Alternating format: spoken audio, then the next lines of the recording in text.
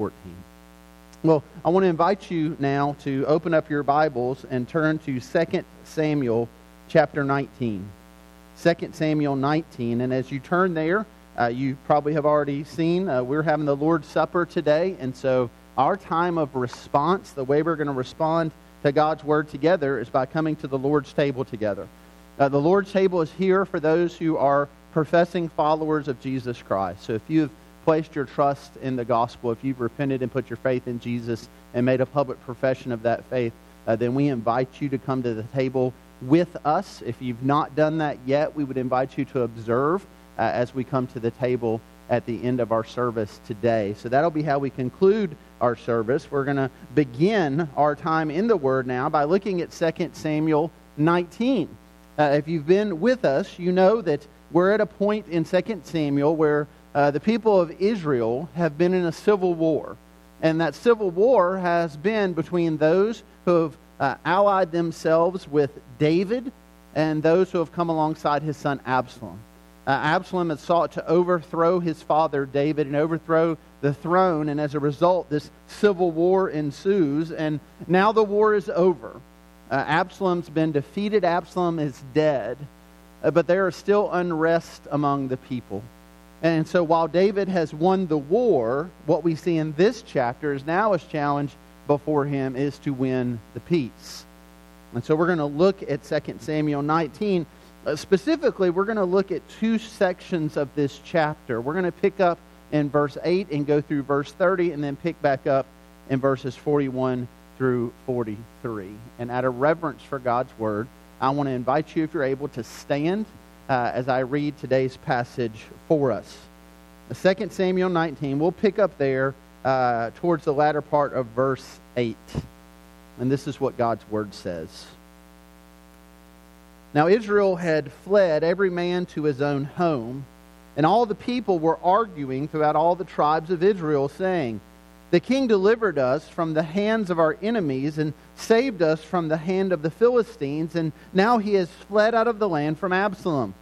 But Absalom, who we anointed over us, is dead in battle. Now therefore, why do you say nothing about bringing the king back?" And King David sent this message to Zadok and Abiathar the priests. "Say to the elders of Judah, why should you be the last to bring the king back to his house, when the word of all Israel has come to the king? You are my brothers, you are my bone and flesh. Why then should you be the last to bring back the king? And say to Amasa, are you not my bone and my flesh? God do so to me, and more also, if you are not commander of my army from now on in the place of Joab." And he swayed the heart of all the men of Judah as one man, so that they sent word to the king, "Return both you and all your servants." So the king came back to the Jordan, and Judah came to Gilgal to meet the king and to bring the king over the Jordan. And Shimei, the son of Gera, the Benjaminite, from Baharim, hurried to come down with the men of Judah to meet King David. And with him were 1,000 men from Benjamin. And Ziba, the servant of the house of Saul, with his 15 sons and his 20 servants, rushed down to the Jordan before the king. And they crossed the ford to bring over the king's household and to do his pleasure. And Shimei, the son of Gera, fell down before the king as he was about to cross the Jordan, and said to the king, "Let not my lord hold me guilty, or remember how your servant did wrong on the day my lord the king left Jerusalem. Do not let the king take it to heart, for your servant knows that I have sinned. Therefore, behold, I have come this day, the first of all the house of Joseph, to come down to meet my lord the king." Abishai, the son of Zeruiah, answered, "Shall not Shimei be put to death for this, because he cursed the Lord's anointed?" But David said, "What have I to do with you, you sons of Zeruiah, that you should this day be as an adversary to me? Shall anyone be put to death in Israel on this day? For I do not know that I am king over this day over Israel?" And the king said to Shimei, "You shall not die." And the king gave him his oath. And Mephibosheth, the son of Saul, came down to meet the king. He had neither taken care of his feet, nor trimmed his beard, nor washed his clothes from the day the king departed until the day he came back in safety. And when he came to Jerusalem to meet the king said to him, "Why did you not go with me, Mephibosheth?" He answered, "My lord, O king, my servant deceived me. Your servant said to him, I will saddle a donkey for myself, that I may ride on it and go with the king. Your servant is lame. He has slandered your servant to my lord the king. But my lord the king is like an angel of God. Do therefore what seems good to you. For all my father's house were but men doomed to death before my lord the king, but you set your servant among those who eat at your table. What further right have I then to cry to the king?" And the king said to him, "Why speak any more of your affairs? I have decided. You and Ziba shall divide the land." And Mephibosheth said to the king, "Oh, let him take it all, since my lord the king has come safely home." And then if you'll look to verse 41.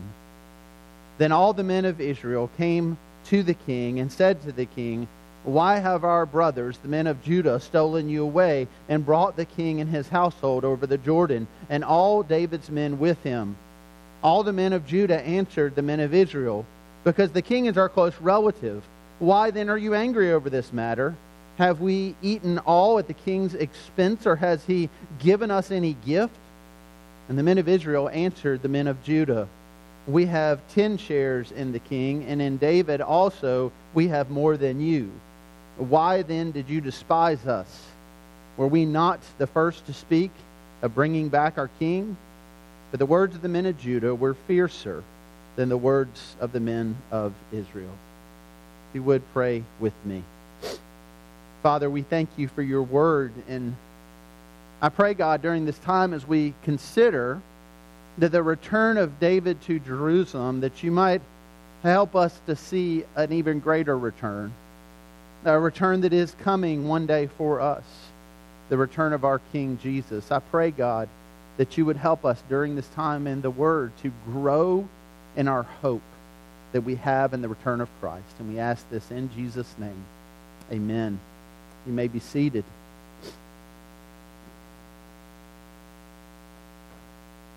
We read Paul's words in Romans where he writes, "For what was written in former days was written for our instruction, that through endurance and through the encouragement of the Scriptures we might have hope." We're told by Paul that when we go back to the Old Testament, when we consider what is written down in the Old Testament, we're to endure, we're to be encouraged, we're to have hope. And yet what we find as we've walked through 1 and 2 Samuel together is that our hope cannot rest in David. Our hope can't rest in Saul. Our hope can't rest in Samuel, because all of these men fall short. And as we've considered this study, as we've walked chapter by chapter, verse by verse, we've had a front row seat to their shortcomings. We've seen their sin, especially the sin of David. We've seen the great consequence of his sin that still continues through 2 Samuel in our study. We've seen how these men fall short. So how do we reconcile Paul's words in Romans with this passage? How do we come to 2 Samuel 19 and walk away with hope when this is a chapter among many chapters about fallen men doing fallen things? About men who, even when they do the right thing, seem to have the wrong motives. How does that give us hope? Well, I would challenge you this morning that we find hope in 2 Samuel 19, the same place that we find hope in every chapter of the Scripture, and that's in Jesus Christ. All of these shortcomings, all these men who have gone before, all these who have sinned, and we see the consequence of their sin, they're all reminders to us that our hope can't rest in them, that our hope must rest in Jesus. And so as we walk through this chapter today, we're reminded of the need we have to hope in Christ, because we come to 2 Samuel 19 and we see it's a chapter about the return of King David. It's a chapter about David now returning to the throne in Jerusalem, returning to reign and to rule, and for all his shortcomings, for all his sin, for all the consequences of his sin, we're reminded to look ahead. We're reminded of that covenant that God made with David, that one day a descendant would come from David who would sit on a throne, who would have no shortcomings, who would have no sin, who wouldn't fail as we see David fail, but one who would in perfection reign for all eternity. As we look to the return of David to Jerusalem, we're reminded to look to the return of King Jesus. We're reminded this morning of the hope that we have when we consider that Christ our King is coming again. And so, friend, I hope you will be encouraged as we walk through this word today. I hope that this encouragement will follow you through in the days to come. I hope that when you turn on the news and you see the desperate situation of our world around us, I hope that when you hear story after story of just evil and wickedness and sin, I hope that when you see turmoil that's all around us, that your hope will rest in the day when Jesus is coming and the Scripture says He will make all things new. He will make all things right. And so that is where our hope should be. And that will be our focus as we walk through this passage today. We're reminded of this in Titus 2:13, where we read that we are waiting for our blessed hope, the appearing of the glory of our great God and Savior, Jesus Christ. And so how are we reminded of that hope? Well, first, in this passage, we're reminded of that hope because we are reminded that the returning King brings peace. The first point there in your notes. Number one, the returning King brings peace. Now, this is what David attempts to do. He's attempting to bring peace to the kingdom. As I've already mentioned, he's won the war. Now the challenge is to win the peace. And historically, that often doesn't go well. Historically, there are people who can win wars but can't win peace. There's people who can win the peace but can't win wars. And so we see that challenge that sits before David, because now that the war has been won, we see a divided kingdom in chaos. Now remember, this was no small contingency that would align themselves with David or align themselves with Absalom. That there's great division in the kingdom. 20,000 men have just died in a battle, brother against brother. And now that David has won that battle, well, everything doesn't just go back to this peaceful, united nation. No, there is chaos in the kingdom. There is division among Israel's tribes. And you read about that division there as we look at verses 8 through 10. That there's murmuring, there's mumbling, there's complaining. Well, yeah, David, he battled against the Philistines and he was our king, but then he ran from Absalom, so we declared Absalom to be king, and now Absalom's dead, and who's going to be our king? We come to this point where God's people are moaning and complaining and grumbling about the need for a king. It seems we've come full circle. Because as we started our study in 1 Samuel, what were the people doing? They were mumbling and they were complaining and they were looking around them and they say, well, we need a king like everybody else. And they were warned by God that if they went that direction, if they rejected God as their supreme authority and king, if they demanded to have an earthly king, it would not go well. And look where they end up. Right in the place God said they would be. And it doesn't seem they've learned much. Because here they are complaining. And yet now, they're not even crying out to God for a king. They're just complaining to one another. Well, these complaints make their way to David. And so David plans his return to Jerusalem. He sends words to the elders of Judah that they need to take charge in bringing him back to Jerusalem. He then comes up with this strategy for how he's going to win over those who might still be opposed to them. And so as you walk through the text here, some things might seem a bit off to you. For example, David doesn't take Joab, the commander of his army, and say, okay, now you're going to be the commander of the army overall again. No, he kind of pushes him to the side and makes Amasa the commander of the army. And the reason that I may be concerning is because Amasa was the commander of Absalom's army. And so he is basically saying to those who followed his enemy and to the commander who took charge over the army of his enemy, those who were his enemies, he's saying, I want you now to be in charge of my army. Now this might seem like a foolish step for David, but it's actually very strategic. Because as we've already seen, Joab was a ruthless commander, and the people who had opposed David probably at this point were a bit concerned that now Joab's going to go on a witch hunt. And now he's going to hunt us down, us who aligned ourselves with Absalom, and by David then putting Joab to the side and putting Amasa as the commander over them. Well, this kind of invites them to be at peace with David. Now, there's probably other reasons for this. If you were with us last week, we saw that Joab didn't follow David's instructions, and Joab actually put to death Absalom, David's son, even though David told him not to.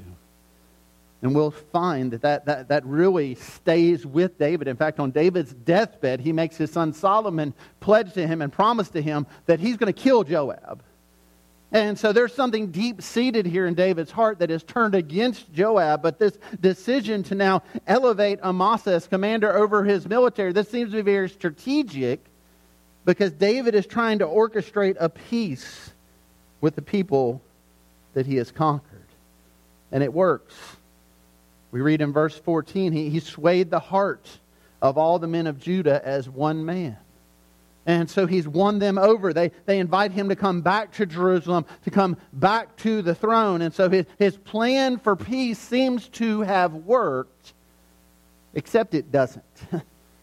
And by the time we get to the end of the chapter, we'll see this clearly, that David was seeking to manipulate and to strategize this way to bring peace, but ultimately his plan fails. And this kingdom in chaos continues to be a kingdom that is divided.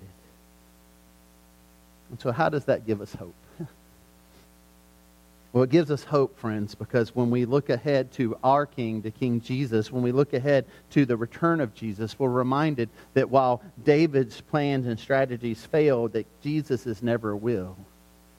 And we're reminded as we look at David and his failing attempts at peace, that when Jesus comes, he will bring true and lasting peace. Jesus himself spoke of this in John 14:27 when he said, "Peace I leave with you, my peace I give to you. Not as the world gives do I give to you. Let not your hearts be troubled, neither let them be afraid." See, this peace that Jesus offers, it rests on a promise. Jesus even here compares this peace to worldly peace, which is so temporal and so fading. When we look around the world today, we look around at conflicts in the world today, and things are as they have always been. There are wars and rumors of wars. There are attempts at peace. There may be negotiations of peace, but when those negotiations are made and settled, they're never truly settled, are they? Because they depend on a handshake. They depend on a commitment between one side and another. And so often those handshakes and commitments, they don't hold up. So often that peace is not lasting. And so from one generation to the next, perhaps one group, one country will be at peace here and then not at peace here. The world does not offer us a lasting peace. But Jesus does.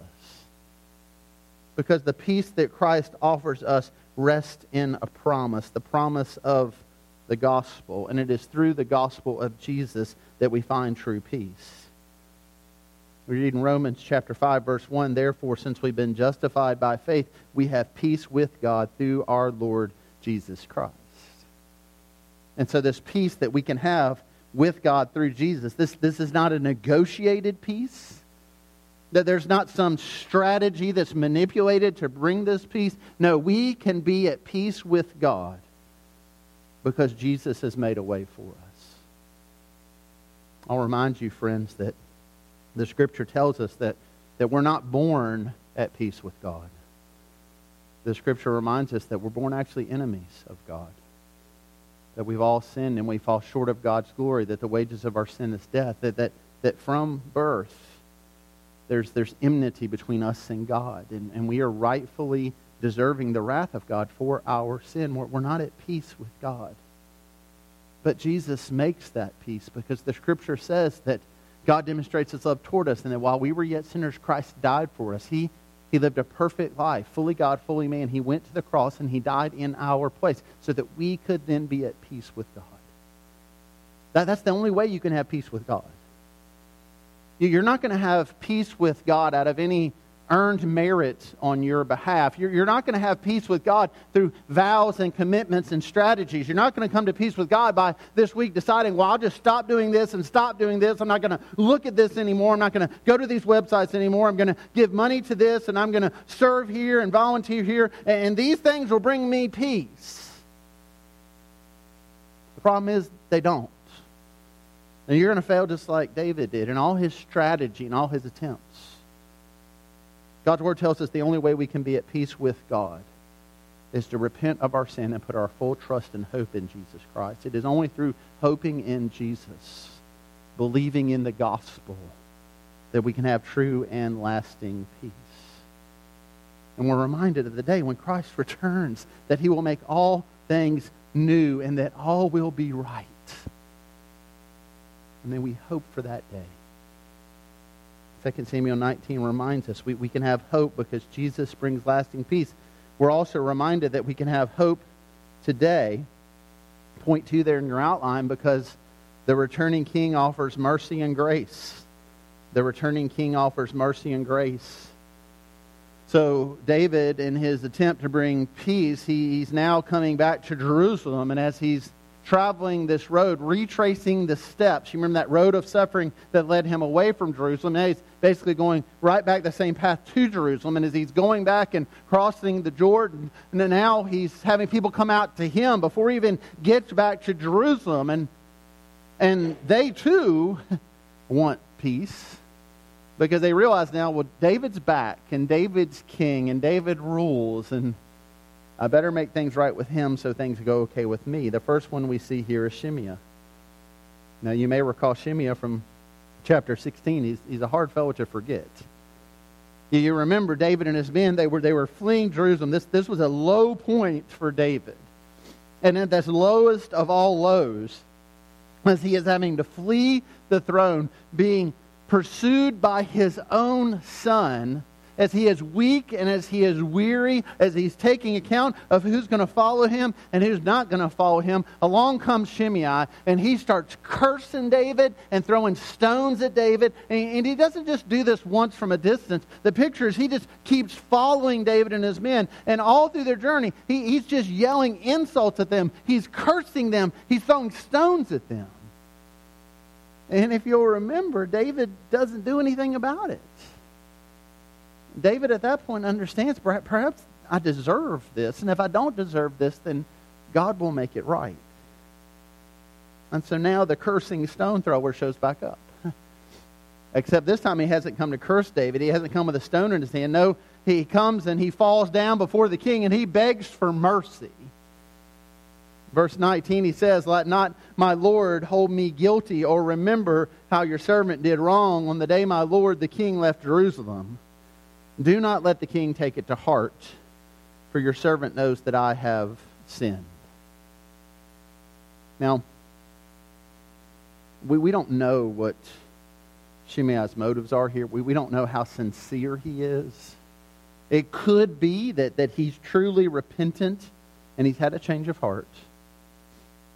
It perhaps is more likely that he sees that the winds are blowing a different direction now, and that King David is now on the throne. And, he says, don't remember what your servant did. Well, it's hard to forget the guy who threw a rock at your head.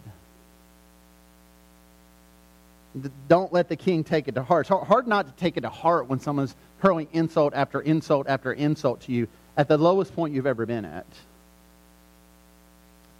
Perhaps what Shimei is doing here isn't so much repentance. Perhaps he's just trying to politically maneuver himself into a position. Perhaps he's just trying to protect his life. Perhaps he realizes that things aren't going to go well for him and he wants them to go better. And so it may be that he was just a snake. In fact, that description is exactly how many of the commentators I read this week, how they describe Shimei as a snake. One wrote this: Shimei has spoken before in chapter 16, and now as he speaks again one forms the distinct impression that he is a snake, yet even snakes want to live. And that's the picture we have, I think, here of Shimei. A snake, perhaps, likely. In fact, that's what Abishai seems to think. You'll remember back when Shimei was throwing stones and cursing David and his men, that Abishai turned to David and said, "Let me just go take his head off." Side note, that's what you should do with snakes. You don't have them as pets. Cut their heads off, throw them in the trash or your neighbor's yard. But you don't entertain a snake.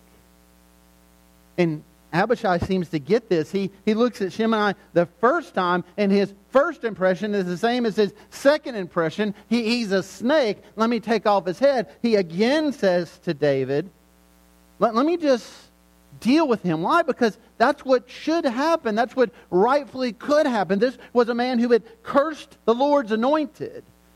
And the consequence for cursing the Lord's anointed is severe. And Abishai wants to give Shimei what he deserves. But David says no. David here shows Shimei mercy. See, mercy is not getting what we deserve. But the only reason that you and I are here this morning is because God has been merciful to us. When you just consider, when you see the wickedness of the world around us, when that urge for justice wells up in your heart, when you see the sins of others and you say, well, they deserve this. They should get this. And then you pause and reflect on what you deserve and what I deserve. Scripture says that we have all sinned and fall short of the glory of God, and the wages of our sin is death. We rightly deserve the judgment of God and the wrath of God. It is only by His mercy that we don't burn under that wrath in this very moment. And here, David shows Shimei mercy. The question is, why? It may have had something to do with the 1,000 of men from the tribe of Benjamin that were with Shimei here.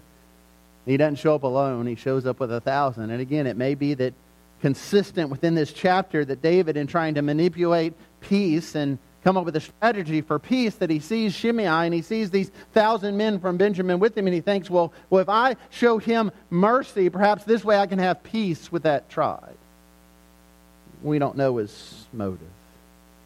But we know he makes an oath and he shows him mercy. The next encounter he has then is with Mephibosheth. You'll remember Mephibosheth was the crippled son of Jonathan, David's dear friend. Mephibosheth was the one, when David took the throne, he wanted to show kindness to the household of Saul. Mephibosheth was the one who was not deserving or entitled, but David goes to him in his crippled, abandoned state, and he restores to him the land that had once belonged to Saul. This was land now that was rightfully David's.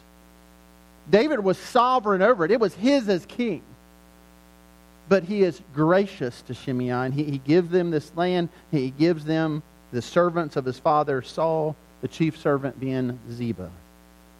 But as you remember, Ziba had come to David when David was fleeing Jerusalem. Ziba had said to David, well, no, Mephibosheth's turned on you now. I'm loyal to you. Here's some provisions. But no, he's loyal to Absalom. And so now we have Mephibosheth's side of the story. He shows up, and his very appearance indicates that Ziba was lying. Because from the day that David left Jerusalem until now, he's unkept. He's unwashed. His beard, his hair, his nails have grown out. The picture we have of this poor, crippled Mephibosheth is one of mourning and of grief. He says to David, he's been this way. He couldn't bear the thought of even cleaning himself up until his king was back on the throne. And he says to David clearly, his servant Ziba had lied to David. He had manipulated David. That he had never taken his loyalty away from David. And so then David responds in a a way that seems a bit surprising to us, might be odd to us. You may remember that when Ziba had originally come to David and told him this, what seems to be a lie about Mephibosheth, David, kind of in an impulsive, rash way, had said, okay, you can have all the land. All the land that I've given to Mephibosheth, I'm giving to you now. And now notice what he does. He looks to Mephibosheth and he says, okay, this land that I once gave to you, and then I took from you and I gave to Ziba, now I'm going to take half of it from Ziba and I'm giving half of it to you. Y'all just divide it. It seems that David here isn't really sure who to believe. We don't really get a gut response as to whether he's siding with one or with the other. But again, think of what may be motivating David here, this attempt to have peace. Because you may have noticed there earlier in the chapter we read that Ziba was there at this moment. He had showed up as well to meet David, except he wasn't alone. He had brought his family, his 15 sons. He had brought his 20 servants. They probably had others with them. And so David here is looking at them. He's looking at Mephibosheth. He's trying to negotiate a way where he can play both sides and win them over so that they'll be at peace. Now, my response to this, perhaps your response is, well, that's not fair. I mean, Ziba lies about him, it seems, and then he gives Ziba the land. Now he takes only half of it from him and gives half to Mephibosheth. That's not fair. I'll remind you that this land wasn't either of theirs to begin with. It was David's land. David was king. David was sovereign. David could do with that land whatever he wanted to do with that land. Mephibosheth didn't earn it, wasn't owed it. Ziba didn't earn it, wasn't owed it. It was David's to do with as David pleased. And if David wanted to give all to one or all to the other or half to each of them, that was his sovereign choice. Anything they received was grace.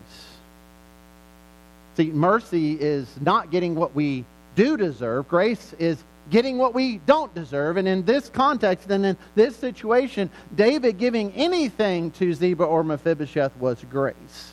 Now, neither was deserving. And David here, it seems, was gracious. Even it was in the midst of just trying to scheme the peace. So how does this give us hope? Well, because, friend, when King Jesus, our King, returns, he offers us mercy and grace, but without questionable motives. There's no scheming involved in the mercy of God. There's no underlying motivations that perhaps aren't honorable or right in the grace that Jesus offers us. Now, when Jesus offers us grace and mercy, his motives are clear. He offers us grace that we might be saved. He offers us mercy that we might be saved. He offers us mercy because we rightfully deserve the condemnation of God. It is through the mercy of God that we don't burn under the wrath of God in the very moment that we sin. And he offers us grace. He gives us what we don't deserve, eternal life in Christ Jesus, so that we might truly have this peace with God. Grace and mercy are integral to the gospel and salvation. And so we see both of those in Christ, and we see both of those in the return of Jesus. Paul says this in Ephesians chapter 2, it's by grace that we've been saved through faith. And this is not of your own doing, it is the gift of God, not as a result of works, so that no one may boast. For we are his workmanship, created in Christ Jesus for good works, which God prepared beforehand that we should walk in them. You are not here this morning by your own doing. You are certainly not saved by your own doing. You and I have nothing to boast about when it comes to our actions, our motives. We boast simply of this, in the gospel of Jesus Christ. God, in his grace and mercy, has saved us. Just dwell on that for a moment. You and I didn't earn it. We don't deserve it. And yet God, in his grace and mercy, he's done it. Now, for some of you, that's a stumbling block because you say, well, why did God do this for me and not do it for somebody else? Why would God save one and not another if this is all of God's doing and He doesn't just save everybody? Well, that's not fair. And I'll remind you, as I remind myself, friend, that none of us deserve it. None of us are owed it. God, in His richness of grace and mercy, has bestowed salvation on us. If anything's not fair about the free offer of eternal life in Christ Jesus, it's the free offer of eternal life in Christ Jesus. If anything's not fair, it's that we're saved. God, in His rich grace and mercy, He has done this work for us, and then He does this work through us, and our response to that should be one of awe and thankfulness. Not of one of, well, that's just not fair. Any more than it's not fair what David does with this land. Salvation wasn't ours to begin with. God has richly given it to us. And when Christ returns, when He makes all things new, we see His grace and His mercy and His return. Point 3, we're reminded in this passage. We have hope from this passage because the returning King unites His people. And we skipped over 31 through 40, and for the sake of time, again, we're not going to spend time there. Essentially, what you have in that narrative is that there's an elderly man who has blessed David, and now David, on his return to Jerusalem, he blesses that man. But I do want us to just briefly look at the last couple of verses here, 41 through 43, because they remind us of this division in the kingdom. David sought peace, but he failed. And we see his failures here between the northern tribes and the southern tribes. You know, one side's looking at the other. They're saying, well, David's showing you more favor than us, and this isn't fair, and this isn't right. And we're reminded that for all his political maneuvering, for all his offers of forgiveness to his enemies, the kingdom is still not at peace.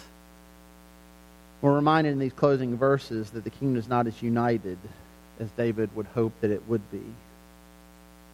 And yet we're reminded as we look at this failure to look ahead and to look to the day when Christ returns, because He won't fail at uniting His people. When Jesus returns, He will do what so many of others have failed to do. He will bring unity to His people. And even now, before His return, that's what He calls us to. He calls us to be united. Not united for the sake of unity, not united with vastly different interpretations or understandings of Scripture. No, it calls us to be united around the very things that we read in God's Word, the truth of His Word, to be united around the message of the gospel, and to deal with divisions as they might come up through the unity we have in the gospel. Ephesians chapter 4, Paul tells us that we're called to walk in a manner worthy of the calling to which you've been called, with all humility and gentleness, with patience, bearing with one another in love, eager to maintain the unity of the Spirit in the bond of peace.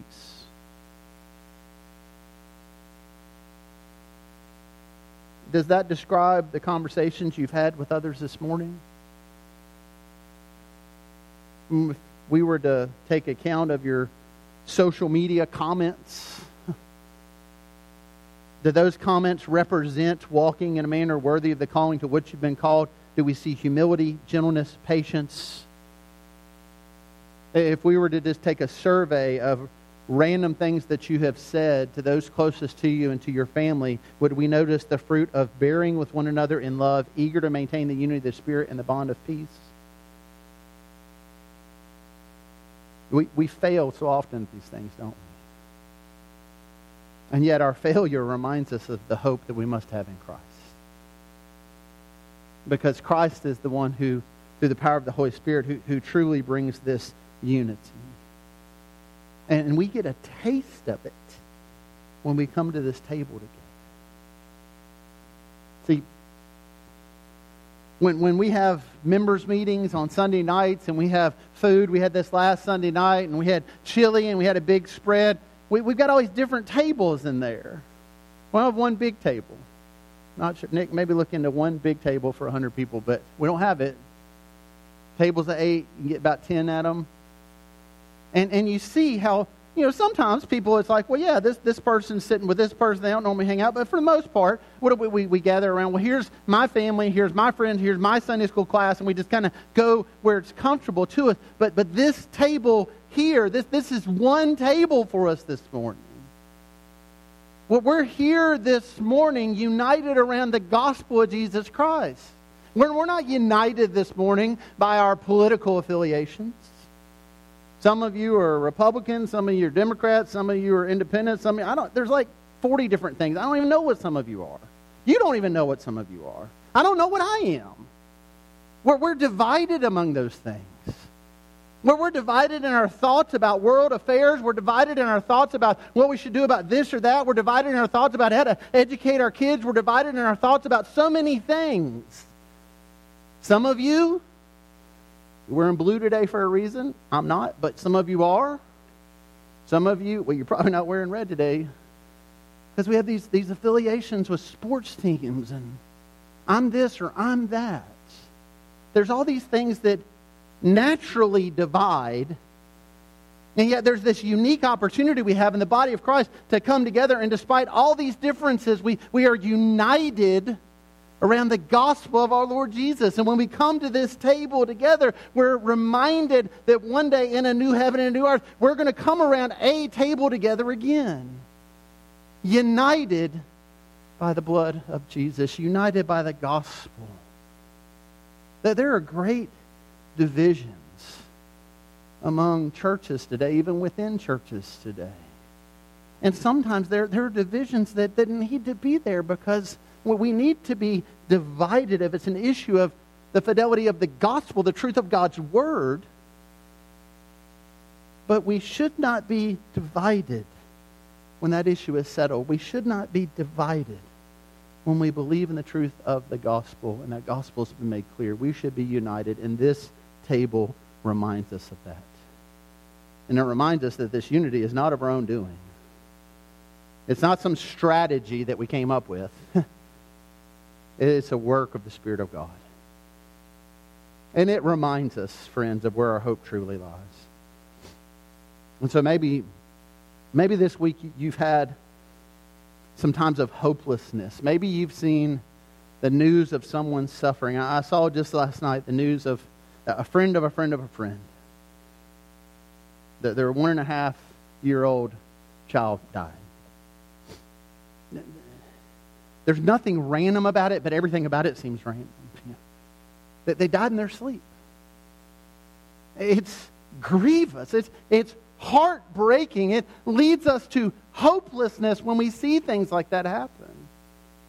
You turn on the news, hopelessness. You look at the world around us, hopelessness. It's so vital for us as followers of Jesus to come to this table to be reminded that in the midst of these hopeless events around us, in the midst of what may be in your life and in mine, circumstances that seem hopeless, it's a reminder, and it's a much needed reminder, that we still have hope, because our hope is built on nothing less than what? Jesus' blood and righteousness. I dare not trust the sweetest frame. I wholly lean on what? Jesus' name.